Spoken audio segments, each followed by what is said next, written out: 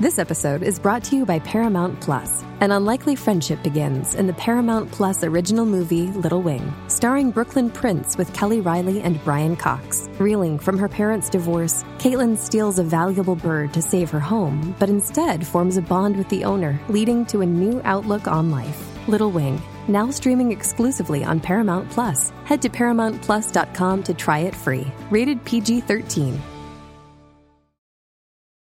This episode is brought to you by Paramount Plus. Get in, loser! Mean Girls is now streaming on Paramount Plus. Join Katie Heron as she meets the plastics in Tina Fey's new twist on the modern classic. Get ready for more of the rumors, backstabbing, and jokes you loved from the original movie with some fetch surprises. Rated PG-13. Wear pink and head to ParamountPlus.com to try it free.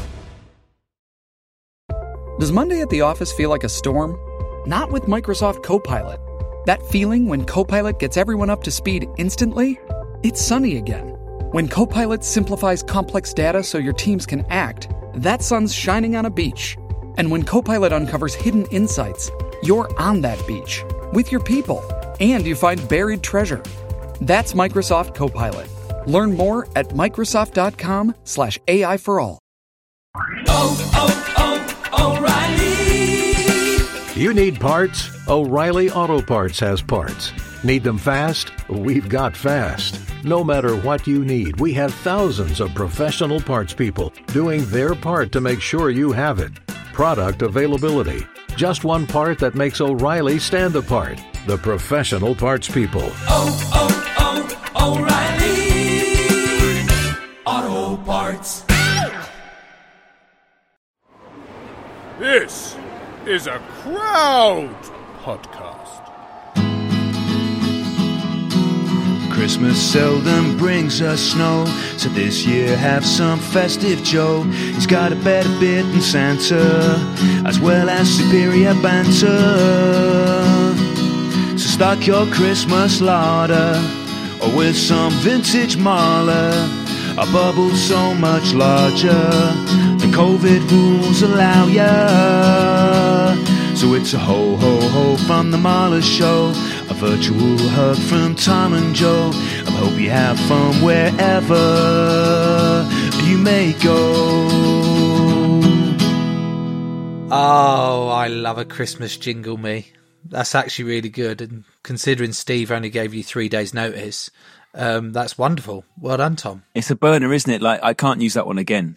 I can't use that one again unless this podcast limps on for another year, in which case I probably could use it again. And then it's a Christmas classic, and then we do it every year. You've inspired me as well. I've bought a ukulele. Have you? Jasper, he learns the guitar at school, and I was like, oh, it'd be quite nice for me and him to do something together. So I thought, I'll get a ukulele, but also because I want to be the ukulele man whilst you sing.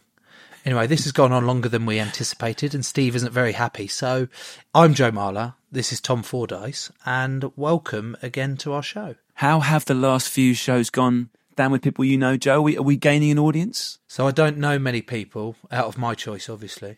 However, my wife, Daisy, has given me some feedback. After last week's episode with Chef Roux, who was brilliant, by the way, what a lovely man. Anyway, she turned around, she gave some feedback. She said, I'm not happy about the way you're portraying me in your podcast, though. And I went, what do you mean in the podcasts? Have you listened to more than one? And she said, yeah, I've listened to all of them, so you can stop telling people that I don't listen anymore. I was like, okay, she's going off on one here.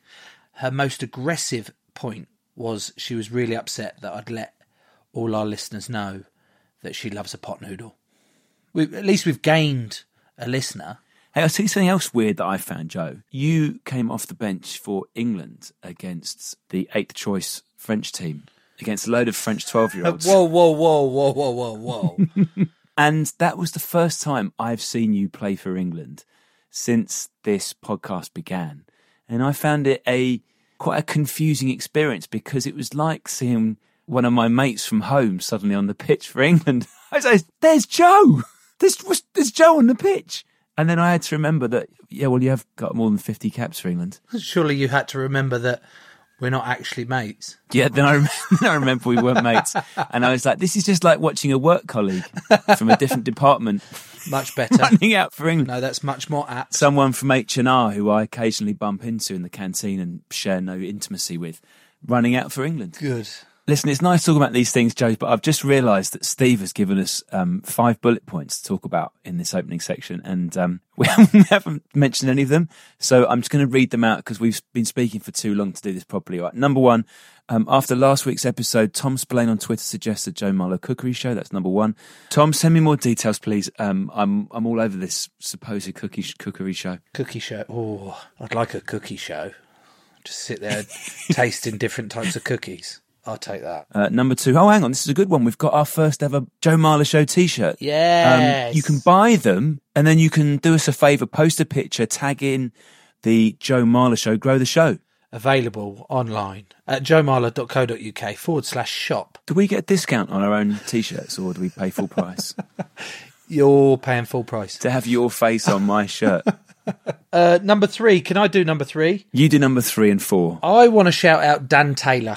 Do you want to just shout out Dan Taylor or do you want to shout out to Dan Taylor? I'm going to shout Dan Taylor! Dan Taylor. Thank you to Dan Taylor on Instagram. I can't do that the whole time. I'm quite hoarse at the minute. And hey, he does these illustrations on Instagram for us after every show, and they're brilliant. They are brilliant. They are absolutely brilliant. And I messaged him to say, thanks a lot for them, mate. Really appreciate it. He was like, do you want me to send you the originals? I was like, no, keep hold of them. We might use them at a later date. But my favourite one was after the Jamie, the prison governor. Yeah. A little bit raunchy, but he was implying that one of these prisoners had keistered a whole tub of protein powder. And I thought it was really good. Really, really good. So big shout out. Big shout out to Dan Taylor. Thank you for the images. I would like to say in that case, Joe, thank you to everyone who's taken the time to write nice things about the show. Because every time I see something nice, it makes me smile and makes me feel warm inside. Right, who's doing number 5? Me or you? I'll do number 5, Joe, because you and me had this idea, didn't we, for a special show coming up to Christmas. We wanted to speak to a homeless person. And then we found out that actually it's quite hard to do because we didn't want to exploit anyone or take advantage. So it's taken us a good couple of months talking to the people at Shelter, fantastic homelessness charity, to see if we could speak to someone who used to be homeless but isn't anymore. And they have delivered for us, Joe. I think the most extraordinary guest we've ever had. I'm really looking forward to this one. I'm a little bit nervous. It's going to be a tricky one, but I think we should get into this one. It'll be good. And it does get dark sometimes. There is mention of drugs, about violence, but it is fascinating. Should we get him on? Yeah, come on. Let's get him on now. Today's guest is called Paddy. He lived on the streets of Birmingham for 5 years. Welcome, Paddy. You're right. You're right. You're right. How you doing, Paddy? Paddy, we got so much stuff to ask you. Okay. We've really been looking forward to this one, haven't we, Joe? Yeah. We've talked about your story. We've talked about what we want to know. And there's so much, but I suppose the first one is that first week that you're homeless, that first night. What's it like? So it's funny because when I first become homeless, I never really seen it as homeless. I just thought I was rough sleep, I think not homeless. I rough slept for one night. So I didn't really see it as anything, I was warm. So it wasn't like, oh, I'm rough sleeping. But then it obviously progressed and it got into more than one night and more than one night and another night. And then I'd get into a hostel or a shared house. And it was something that I wasn't used to. And I wouldn't live in it. I ain't living it. I'm fucking full of junkies, I ain't doing it. Sex offenders, and I ain't doing it. And I'd rather rough sleep. I ended up in that situation a lot of times, rough sleeping for weeks, especially in the summer. So yeah, but at first it wasn't, oh, I'm a rough sleeper. I'm only looking back on it now, that really was. You'd rather have been on the streets than going into any of the hostels? Some of them, yeah, definitely. Yeah. Because of the sort of characters that are used in those hostels? Yeah, so I was a drug addict and that before I was homeless. I was a heroin addict and I was an alcoholic. Always lived in a family home. Always held down the job. Always done something, to get a few quid. I wasn't a homeless person. Or I had a few addiction problems. I used to live at home with my gran, and she passed away. And basically, that's when I ended up homeless. I was out of work. I broke my ankle. couldn't work, lost my job. I'd worked for 10 years in the same job. And ended up a homeless junkie, let's say. Like the run-of-the-mill homeless person with a drug problem. But like that wasn't my past, you know. All right, I had a drug problem, yeah, and a drink problem. But then when the old lady died, it escalated everything, you know. I was on heroin, I used more. I was on drink, I drunk more. I ended up started smoking illegal eye as well. Like a homeless drug, that was. I'll class it as a homeless drug, Mamba. What? Just on that, what's Mamba? Because to me, Mamba is either a snake, a nickname for Kobe Bryant, or a mate of mine, but we won't go down the route why he's called Mamba. So it's clearly a different Mamba. So Mamba's the spice, they call it. It's right. It looks like cannabis, but it's chemically, you know, it's man-made with all different kind of chemicals. And I'm guessing it's bad. Oh, God, it's bad. It's bad. It put you out, definitely. You say that, Joe's a big man. It don't matter. All right, yeah, Tom, I don't think we're not here to discuss what drugs I'm going to take. Let's just try and keep it a little bit, you know, on the slightly legal side. Although you said it's legal, did you? No, it was legal at the time. They had shops that used to sell it. Oh, fuck me. But now it's illegal. Yeah, they had shops that sell it. They used to be legal.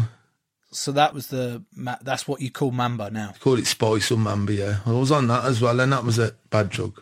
It was bad. Paddy, you're about 6 foot tall, aren't you? Yeah. When you were living on the street, is it true you got down to 9 stone? Yeah, man, yeah, definitely. 9 stone? That's one of Joe's legs. Yeah, I was thin, man. I was really thin. And that's the addiction, is it? Well, the addiction, not eating, it's all mixed in. The lifestyle, you know. I probably ate chicken and chips in a day. A little chicken and chips for £1. That'd be my meal. And I'd ate fat. That was a good feed. You know, it was hot food. I had a hot meal. So I used to get my energy from drinking cans of beer. That'd be the sugar and all that and whatever. But I never really ate a lot. I think I'm about 14 stone now.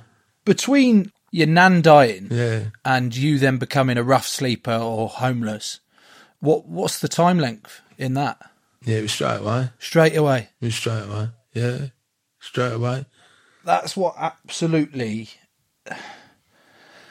not amazes me, but scares the life out of me. Yeah. That it can happen like that. Yeah, it was straight away. People, you know, I've lived a pretty, Tom, you've also lived a pretty privileged life. I've lived a pretty privileged life and always thought it takes so much down the line before actually reaching that point of being homeless or out on the streets. You know, a lot has to happen for it to resort to that. But you just said pretty much straight away. It was straight away. As soon as your nan died, you're out of, I presume, out of her home. So I've got a big family and that. See, our family never got, I'm not giving you a sob story, but we never come from money. We got no money in our family, you know, pretty much. Yeah. You went to work, you got your money. That was that. We didn't have funds and savings and big cars and, you know, we never had none of that stuff. So once my old girl died, that was it. I was out of work. You know, I never had no savings. I was a heroin addict. I was on a script. So, I was on the streets. I went to the job centre, broke my leg. And I never signed on. I always worked. Hang on, did you break it on the way to the job centre? No, but because I was out of work, I'm thinking we'll go to the job centre. They said, you can't sign on because you can't work. So they're telling me about sickness and all that, and I couldn't get no money for ages, which made it worse. So I never knew how to claim benefits at the time. You know, I'd always worked.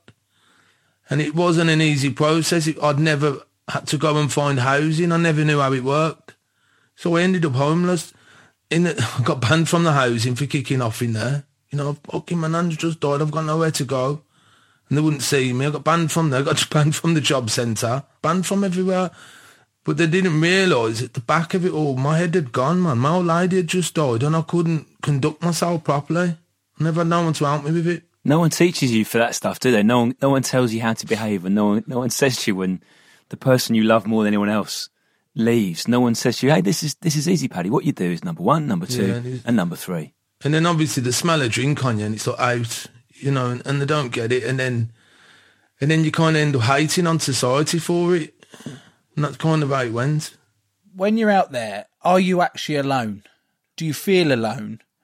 Or are there enough people around in similar situations that you form a bit of community, or is it not like that? No, you're alone. So There's a community that you might, when you wake up, if you get a spot to sleep or you sleep somewhere all right, that you might meet up the next day and score your drugs off the same kind of people and all kind of huddle together. Who's got, you know what I mean, wait for your drugs and stuff. But no, you're alone. So it is pretty much dog eat dog world. It's lonely and you got to... Yeah. So you wake up in the night, you don't know if you're going to get a kick in if someone walks past you, well, you got to watch where you're sleeping. You don't know if drunks are going to walk past you. You don't know what's going to happen. So you got to be careful where you sleep, you know, that kind of stuff. What sort of places do you look for? Like, for people who know Birmingham and then know the middle of town, like when you're, every night, I guess, when you're looking for somewhere safe, what's going through your mind? What are you thinking? Like train station? Are you thinking an underpass? Is there little parts or parks you can sneak into? Well, I used to, for a bit, right, there was these subways in Birmingham. Oh, it's a city of subways, Birmingham, isn't it? But what it was, there's this part where they used to prescribe you methadone and all that, so it's near to the CGL, it's called, it's near to the drug, you know, the drug agency. And they do housing and that in there. So I slept under there for weeks trying to get housing on the morning, you know, trying to get housed, but getting knocked back. So I slept under there for weeks. I slept under the coach station because there's shelter there. And at least by the coach station, it's on the main road, you know, so you know you're pretty safe. Or as safe as you can be, you know, you're on a main road. You're sheltered. There's a big shelter there. Do you know what I used to do? There's a bus. There's a bus in Birmingham. It runs all night. Lovely warm bus. Warm bus, I swear to God. Pay your fare. You just keep going round. Beg your fare, go round. You're legal. Look, there's my ticket. And then I might get into a hostel for a few nights or a few weeks. It just depends. What are the hostel facilities actually like? Are they that big a step up from being on the street that you're like, fucking hell, I wish I was here all the time? Or are they that underfunded that it's as big a shithole as you can think? So imagine they throw you into a box room with a mattress in the bed and a mattress, and I never said sheets, you know? Unless you get a really nice hostel, you might get sheets. There is some better hostels out there, you know. There is some hostels out there that will do a bit more for you. But obviously, they're a bit pickier. They pick, you know, so they don't want homeless drug addicts in their hostels, do they? Let's have it right. Alcoholic drug addicts, they don't really want it. So you're right down at the bottom of the pecking order. They look at you and they go, oh, hang on, we can smell booze. So then you've lost 10 points for that. And then they can see you've got an addiction. That's another 20 points gone. You've got to look at it realistically, ain't you? You're a fire hazard for starters. If you're drunk and you're having a smoke and that, I'd say you could cause a fire. You could cause aggro if you had a tight and you want to get a bit drunk and disorderly there. So it's a lot that they have to put up with. So reflecting on it all, I can see why. It's not a great place to be, which is why a lot of the homeless community will be drunk and drug addicts. You know, I do get it. Tell us about what it's like in winter, mate.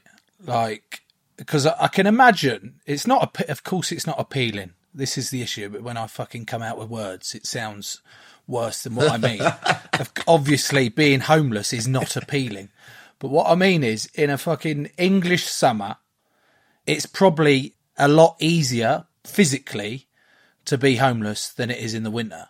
I look at some of the homeless people that have been about London or Brighton. It's quite a big amount of homelessness in Brighton. And during the winter, mate, they're fucking freezing, or they look freezing, and it breaks my heart. Yeah. Because I think, fucking hell, it's going to get like minus tonight.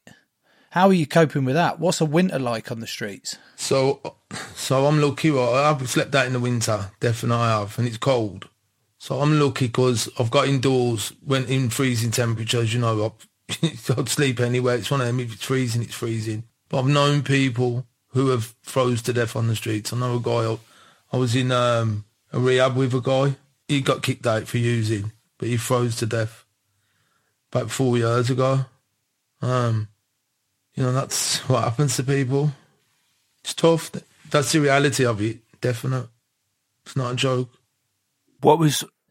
like, there's always things, I don't know if you find this, Joe, when you're walking through town or something and you see people on the streets rough sleeping, and I always wonder what the backstory is that's taken them there. And then I also wonder how quickly you feel invisible to people, because we're all used to homeless people now in Britain in a very strange way, and the majority of people will walk past. And then I think of it from your perspective, Paddy, and you've been living with your nan and then she's passed away and you're out.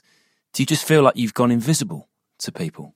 Yeah, definitely. When you see sitting in the road and that and sleeping in the road, all that goes, self-consciousness, the whole lot, the shit that we grow up with and worried about how you look, and it goes, you know, that you're a shadow, your former self.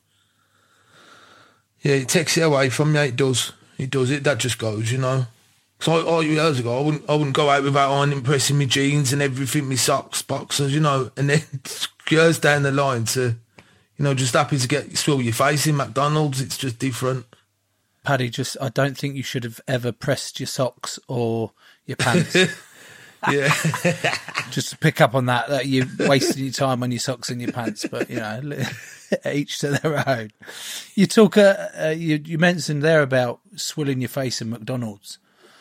How'd you go about washing then? How'd you go about keeping yourself clean? Like you said, like you strike me as someone that has a certain level of self-respect, that you want to keep yourself clean. You don't just want to fucking be that tramp or that smelling, do you know what I mean, who doesn't give a fuck. You strike me as someone that actually does have a level of self-respect. So there's different levels, and the different levels of people and homelessness. So you can be homeless and still be clean, you know. So when I was homeless, I wouldn't sleep in my trainers. I ain't having smelly feet. I might be homeless. I ain't having it. What standards? No, so there's certain levels. I fucking love that. I don't sleep in my trainers because I don't want smelly feet, you fuckers. I like it. No, I might have been on road and whatever, but I've never had smelly feet. And just because I'm spending a bit of time out on the street, you know, I'm in a bad place in my life. I ain't going there, so for me to take my shoes off and cover my feet up a bit better, I slept on my trainers as well, so they never got nicked on the night. Okay, someone come and took my trainers off while I was asleep. But there's ways and means, and then you can go in somewhere. You go to McDonald's and have a wash down, or into, you know, you can go places. There's places in the city where you can go get showers, homeless charities, drop-ins. You can go and get a bit of food and that. So there is places that cater for that still. But yeah, it's not nice, you know.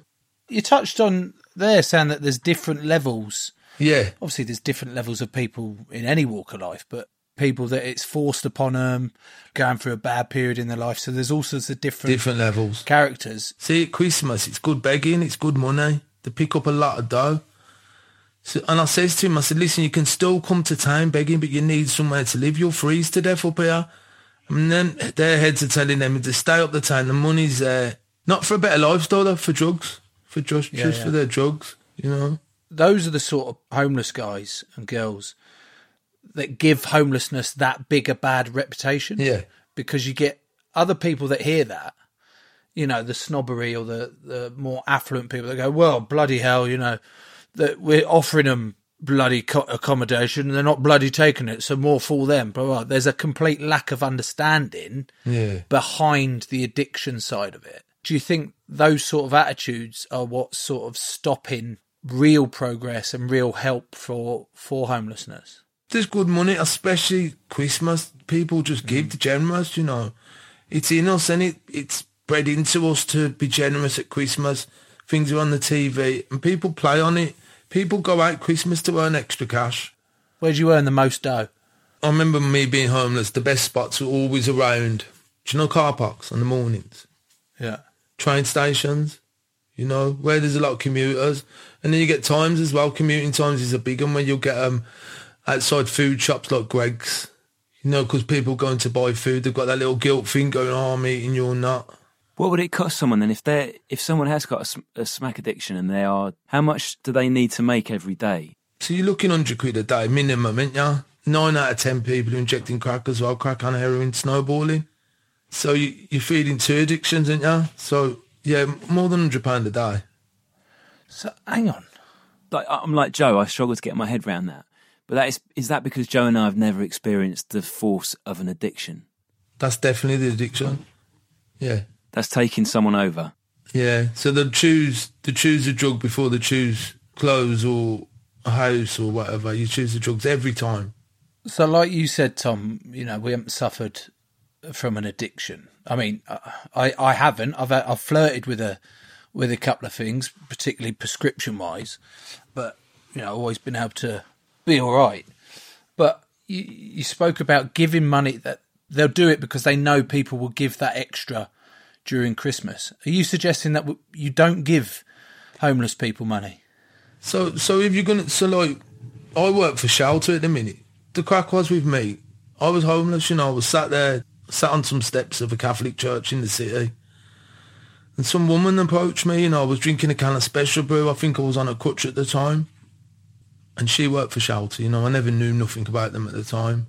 And she was an expert by experience. That's someone like myself who's been there, seen it, done it, drugs, the whole show. She'd lived that, but she'd come out the other end. When she got talking to me, she explained her story, and she started supporting me. She got me into housing, and then within 6 months she got me into rehab. But if people are giving money, it could be the last money that you're ever giving that person, because that could be for their next fix. And I don't know, they might overdose from that, they might not, but if you're going to give to someone, give to a charity to support them, because they do support them. Well, I'm fucked now, aren't I? Because me and my missus, when we go to places like Brighton, or we go up to London, we take the kids out for the day, and the kids have started asking, "Oh, what's wrong with that man, Daddy? What's wrong with that lady over there? Why is she on her own? Why is she all wrapped up? What's the matter with her? Why is she just there?" And we're like, well, fucking hell, I'm not going to turn around and say, "Oh, she's a massive druggie, son, steer clear of her." But a lot of the time, I'll be like, right, here's a £5, here's a £10, go and give it to that person there at the train station, or go and give it to that person there on the street, so that they get a little bit of understanding of it's important to give. And now you've just completely fucking shot me down and gone, don't be giving out that money. But Joe, there's other ways to do it now. So why don't you go, that person is homeless, why don't you go and give them some food? Or an item of warm clothing? Obviously got to think about, look at the bigger picture. What got that person homeless in the first place? So really, you're just feeding the addiction, ain't you? What's a fiver going to do? It's not going to house them. They're not going to save it all together and go and get an accommodation, are they? It's for their drug. It make it a bit easier for an hour or two. That's what you're doing. You're feeding the addiction and you're not helping the problem. Yeah, that's what you recommend. You say, look, go get them some food, go get them some clothing, rather than just chuck a load of cash, because it's easier. It's easier for us, isn't it? Yeah, it clears your conscience, doesn't it? You think you're doing good, but you're actually not. You're making the problem worse for them. I do it still myself. I'll get paid at the end of the month, and I'll see someone and I think, and I know what it's for, so I do it still. And obviously they can't be one of my clients, but I'll say, I'll give them 3, 4, 5 quid or whatever. And it makes you feel that bit better, but you're not really, it could be the last time you're giving that person money, and that's what you need to weigh up.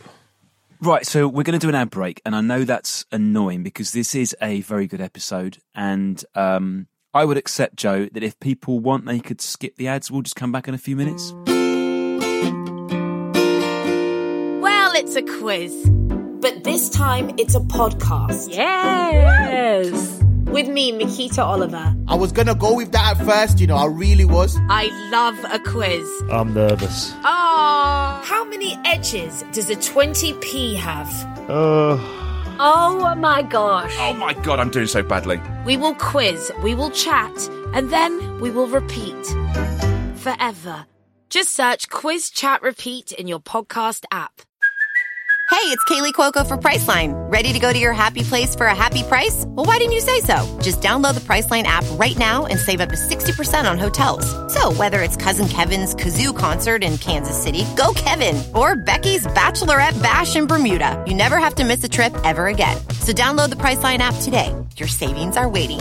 Go to your happy place for a happy price.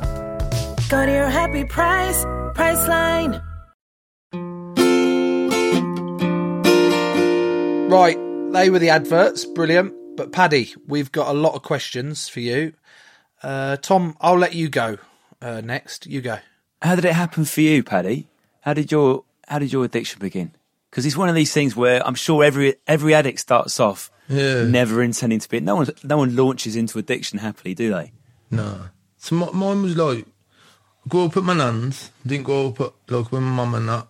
And my nan had 16 kids, She had loads of kids. Fucking hell. Yeah, Irish kind of descent, that kind of thing. No telly. So now when I moved in, when I went there, I was only a baby, and a lot of them had left home, but like, I think drink was a big thing around our age. You know, a lot of my uncles were boozers and that. So at an early age, I started drinking. I worked and, you know, went to the pub after work and that kind of stuff. And that's how it started. I was an alcoholic by the time I was 17. Looking back now, I used to stand outside the pub shaking, with my hands shaking. I had to pick up my pint with two hands because of the shakes was that bad. But I never realised I was an alcoholic. And then it progressed, I don't know. I started going out nightclubs. I'd done all the club scene and the pills and the speed and the coke. And then it progressed crack cocaine. By the time 21, I tried heroin and I got hooked on heroin. Why did you try it? I tried it. Do you know, the first time I was with one of my pals fishing and he had this foot stuff on his silver paper and it smelled fun. And what's that? I've tried most drugs. What's that? I never heard of that. And he said, it's the gear. And I had a few lines of this stuff. You know, it felt strange. And I thought, yeah, I've done loads of stuff, you know, drugs. And I thought I was above everything. I could control everything and I couldn't. And I never realised. And not so long later, I tried it again. I was working still in some factory. And this lad who was there, we both used to get paid on the Friday, get this gear and smoke the gear. Chasing the Dragon, they called it. Used to do a bit of that weekends. Then I remember I lost my job. Over one thing, I left the job or whatever. I started feeling bad, but I didn't know why. And then I'd asked someone about it, and they said, you're withdrawing basically from heroin. I was really nice dressed and really, you know, had nice garments, designer jeans and all that. And slowly, that stuff all went. And I'd never really been a thief. And I never knew how to rob. I wasn't, you know, I've been brought up to go to work, earn your dough, you know, that's all we've got is. And I started stealing to fund my habit. Shoplifting, you know, I tried to minimise on crime, you know, I didn't want to hurt no one, so it was just shoplifting from not hurting no one.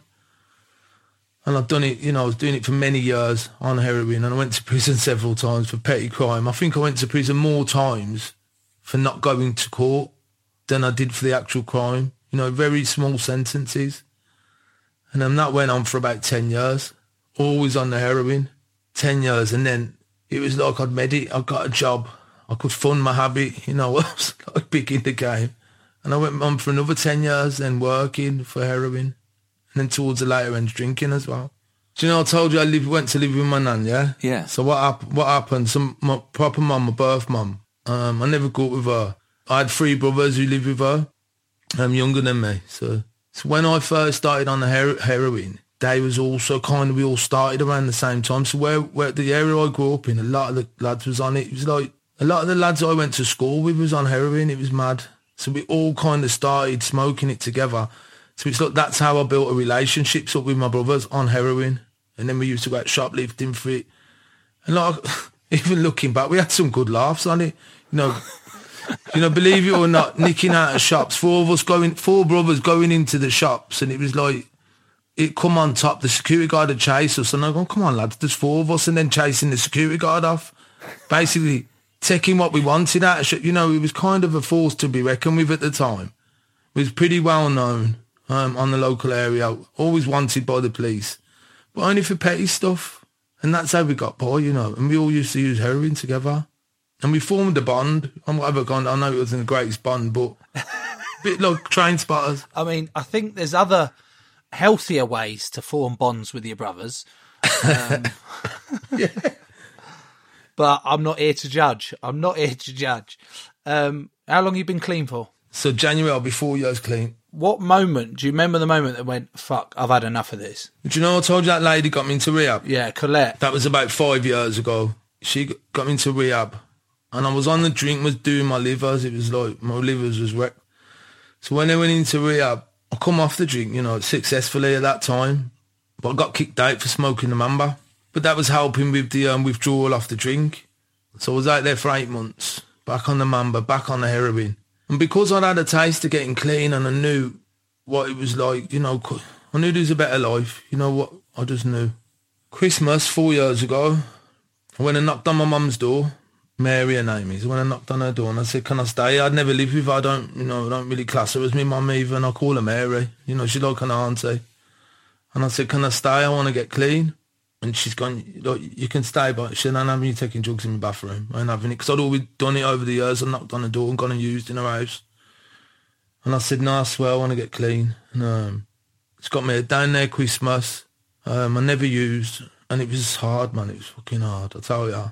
And there was drug dealers around there who I knew. And I was on methadone. I used to get a taxi to go and get my methadone every day. I didn't want to use. I just had enough. And methadone's a substitute, is it? For heroin, yeah. I was on that. And stopped the man, and I just used to go and get a taxi and get that every day. And I started doing like meetings, like mutual aid meetings. You got like NA and that AA, that kind of stuff. I started doing meetings, you know, we're not really spiritual and that, but they just helped me. There was other drug addicts in there who wanted to get clean. They wanted the same stuff as me. Started doing them, moved into these houses, local in Birmingham, these dry houses. And there, it's beautiful houses, you know, supported housing, Wi-Fi, warm rooms, TVs. And from where I'd come from, it was just nice that people actually, and they even come around and drug test you, you know. So it's what I wanted. I wasn't in a shithole hostel. I was in somewhere that actually support you to stay clean. So everything that I wanted. And do you know the mad thing, right? It was weird, because before my nan died, 6 months before she died, they moved her into this old people's home, right? And I never knew my head was shot. And they moved me into this fucking dry house. And it was on the same road where my nan, the old people's home. I think there's 250,000 postcodes as well in Birmingham. And the chances? The odds of that. And that's all my nan ever wanted, was for me to get clean. Is that part of the reason that keeps you clean, that keeps you going now, to sort of make her proud? Whether you're spiritual or believe that she's looking over you or that now, but that feeling of not wanting to disappoint her now that you've been 4 years clean, you want to keep on top of that. Well, I go up the grave, right, and I get these key rings from the NA, and that every time you're 6 months or a year clean, you get these key rings. So I go up the grave and put my key ring on the grave. Nice. And there's some flowers and that, you know. Have a chat to her. Yeah. So, I try. I know I never done it while she was there, but, you know, I've got the best intentions, and better late than never, I suppose. With all the things that you've been through, Paddy, stuff that me and Joe really find it very hard to imagine. What does it do for your self-esteem now? Because when you're an addict, you do things that you wouldn't do if you weren't an addict, and things that you're not proud of. Yeah. Do you look back on that as like a different Paddy, or do you just think, this is who I am, that's what my life has been? Sometimes I don't really see the progression in it. I don't really see it. I know I've been clean for 4 years. I know that. That's my progression. But then again, do you know what? I just don't hurt myself. Have I ain't picked up?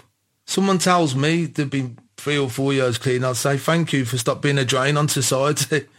You know, I'm pretty blunt with it, but that's all I haven't done. I haven't hurt myself and haven't harmed no one else. I'm just trying to live the right way. I started to work again like I used to, but this time I'm using my lived experiences to help others. So, you know what? It's a job, and I ain't messing with no one. I'm helping people still. It's tougher than my last job, but... What was your last job? I used to work in a window factory. Jesus, that's quite a change, isn't it? No, you make a window or a door and it's fixed and you see what you've made. The patio slides, the door locks, job's a good one. Now, a person, it's just hard work, man. They don't listen. You're there and you're like, why can't you be as easy as a window?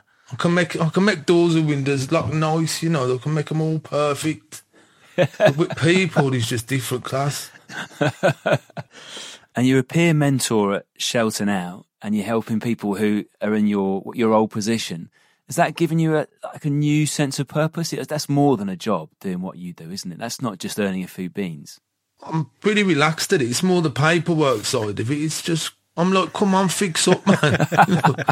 I talk to them differently to what your professional support worker would talk to them. But do you find that you get more out of them? Because, like you said about Colette, you responded to her because she spoke to you so well about her experiences, and you could relate more to her as opposed to someone who'd been educated and it was like, come on, we got to get you off the street, rather than actually giving you a real raw experience. Do you find that the people you work with now, because you can relate, they actually respond better to you? Well, they know I'm not talking through my arse to them, don't they? They know I've been there. They can. I don't even have to tell them. They know. A lot of them know me. I've seen it. I know you. You know, they know. Yeah. They just know anyway. If they don't know your face, I've lived in Brum all my life. So if I'm not known, they've heard about me. Yeah. Or they'll just know the way, to pick up on the way I talk to them. They can just tell. So maybe this isn't a very easy question to answer, but if there's one thing this Christmas we can all do, what's that one thing? Don't give them money. Give them something else, give them something warm, give them something to eat. No, help that way, or give to a charity. Give someone who will help them. Don't give them money. Don't make sense. All you're doing is keeping a problem there. I was trying to find a solution for it. It's the easiest thing in the world to donate to shelter, isn't it? It's not rocket science, is it? You know, so they supported me to get me where I am and could support projects like that. That's where my money would go. £3 or something, it's not going to feel it, are you? Simple. So where are you chatting to us from today, Paddy? I'm in my home. So I live with my partner. We've got a little boy, Patrick. Decent name. Where'd you get the idea for that one from? So do you know what it was? So my name, do you know my name? My name's Royston. Is it? Yeah, my granddad's boy, fucking Jesus, not calling that name. Ah, there now, feck, shite, bugger, her, feck. He wouldn't have it. So they call me Patrick, and that's the name that stuck with me over the years. So when I've had my boy, I thought, yeah, we'll call him Patrick, you know, Patrick. My granddad would love that. How old is he? He's 14 months the other day. Oh, bless him. And we got a girl on the way. She's due in 2 weeks. 2 weeks? 2 weeks. She's due from the 21st. My missus is going to have a C-section, a planned one, from the 21st to the 26th. All right, Paddy, speaking from experience, Joe and I would tell you to fill your boots for the next 13 days. Just go all out. Yeah, there'll be no time for podcasts like this in about 14 days, mate. Not a chance. Your pod days are over.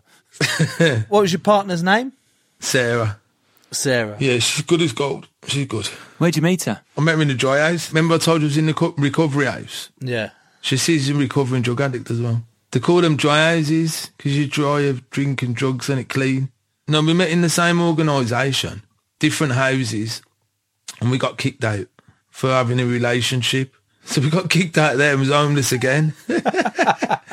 I've been clean 12 months and I'm fucking homeless again. Who blamed who at that point? Yeah, listen, oh, for fuck's sake. Well, I blamed her because I said, well, what you told them for? You know, what did you tell them that we're together? She's in love, Paddy. She wants to tell the world. She's not thinking straight. I said, you've caught me here, ain't you? I know what you've done. Yeah, that's very clever from her. She's gone, look, I need to know how committed he is to me here. So I'm going to drop us both in it. I'm going to go the extreme here and we're both going to get kicked out. And if he stays with me, he's the one. Well, she knows that now, doesn't she? Yeah, she's done you there. She's done you there, Tree. So you're expecting a daughter in 2 weeks. Yeah, Florence, we've named her after my nan. Oh. Amazing, mate. So they can't give us an exact date, but they said it will be from the 21st till the 26th. Well, hang on a second. That's what they've told us. If they start telling you there's no room at the hospital and they want you to go to a stable, that's a red flag, yeah? Yeah, but you'd handle a stable piece of piss now. Yeah, that's true. Oh, you see 3 men come around with gifts. I think what's going on. Paddy, I said to you before we started recording, when Tom was late, may I add. Sorry. That's fine. But just to note that you're meant to be the pro in this and yet you're late. Yeah. It's fine. Sorry again. And I said to you that out of all the ones I'd done, or we'd done so far, this was the most nervous I'd felt. Knowing your backstory, hearing your backstory, not wanting to put my foot in it, not wanting to upset you, not wanting to offend anyone like that. And I was just, fucking hell, I'm nervous here. What if I really fuck him off? What if I say something wrong, etc., etc. But then and within 2 minutes of talking to you, I was like, I really like this guy. I really like what he's about. I like the warmth in the way he's not only your accent, because I said to you, I really like your accent. That's why I put my. I didn't even know it sounded like that. Am I doing a good accent or not? Is it not good? Stick to the South African. Paddy, thank you so much. I've really, really loved talking to you, hearing your story, getting a darker insight into how hard it is to actually live on the streets. And I feel a huge sense of pride without having met you or know you properly to see how far you've come. In the 4 years that you've been clean, you got a little babber called Patrick, and you got another one on the way, and you got a lovely missus. And please, I know you will keep on with that stuff, mate, because I'm gonna. They're everything. You want to give Patrick, you want to give Florence everything, and I think you're doing a fucking brilliant job. Thank you. Thanks a lot, mate. I appreciate you coming on. Cheers. Thank you. We sometimes get to the end of these pods and we're quite emotional because of the stories we've heard and the people we've spoken to. And I got to be honest, that's how I feel today after our chat with Paddy. I'm with you on that. But it was pretty special, wasn't he? In the way he spoke about his experiences, how not comfortable, but how warm he actually was in talking about the dark stuff that he'd been through. But within 30 seconds, he can have a laugh and a giggle. And do you know what I mean? It was really, I really enjoyed talking to him. When he was telling us what life on the streets was like, how you survive, I just kept thinking, I just think I'd sink. I don't know if I've got it in me to survive there. Yeah, you're right. It takes a pretty resilient person to be able to go through what he's gone through. And I just think it's brilliant that he's now Colette. Not that he's changed genders or his name. His name's Paddy. And I think it's important that we say this. We say that if you want to help support Shelter this Christmas, we've put a link in the description of this episode. If you don't know how to find the episode description, just Google Shelter Donate and it'll come up, and just a couple of clicks away and you can help make a difference to someone. Set up a direct debit and think, I'm going to have one less pint this week, and the price of that pint is going to go to Shelter. Nice, Tom. 4 pints a month, making a difference. Well, yeah, you wrapped it up a lot easier than I did. Well done. Oh, actually, this is the last bit, and it's back to Daisy and her feedback. She mentioned that we didn't say who we were going to have on this episode. This is that part. So, who have we got next week, Tom? Joe, we've got a midwife. Fuck off. Brilliant. Crowd Network, a place where you belong.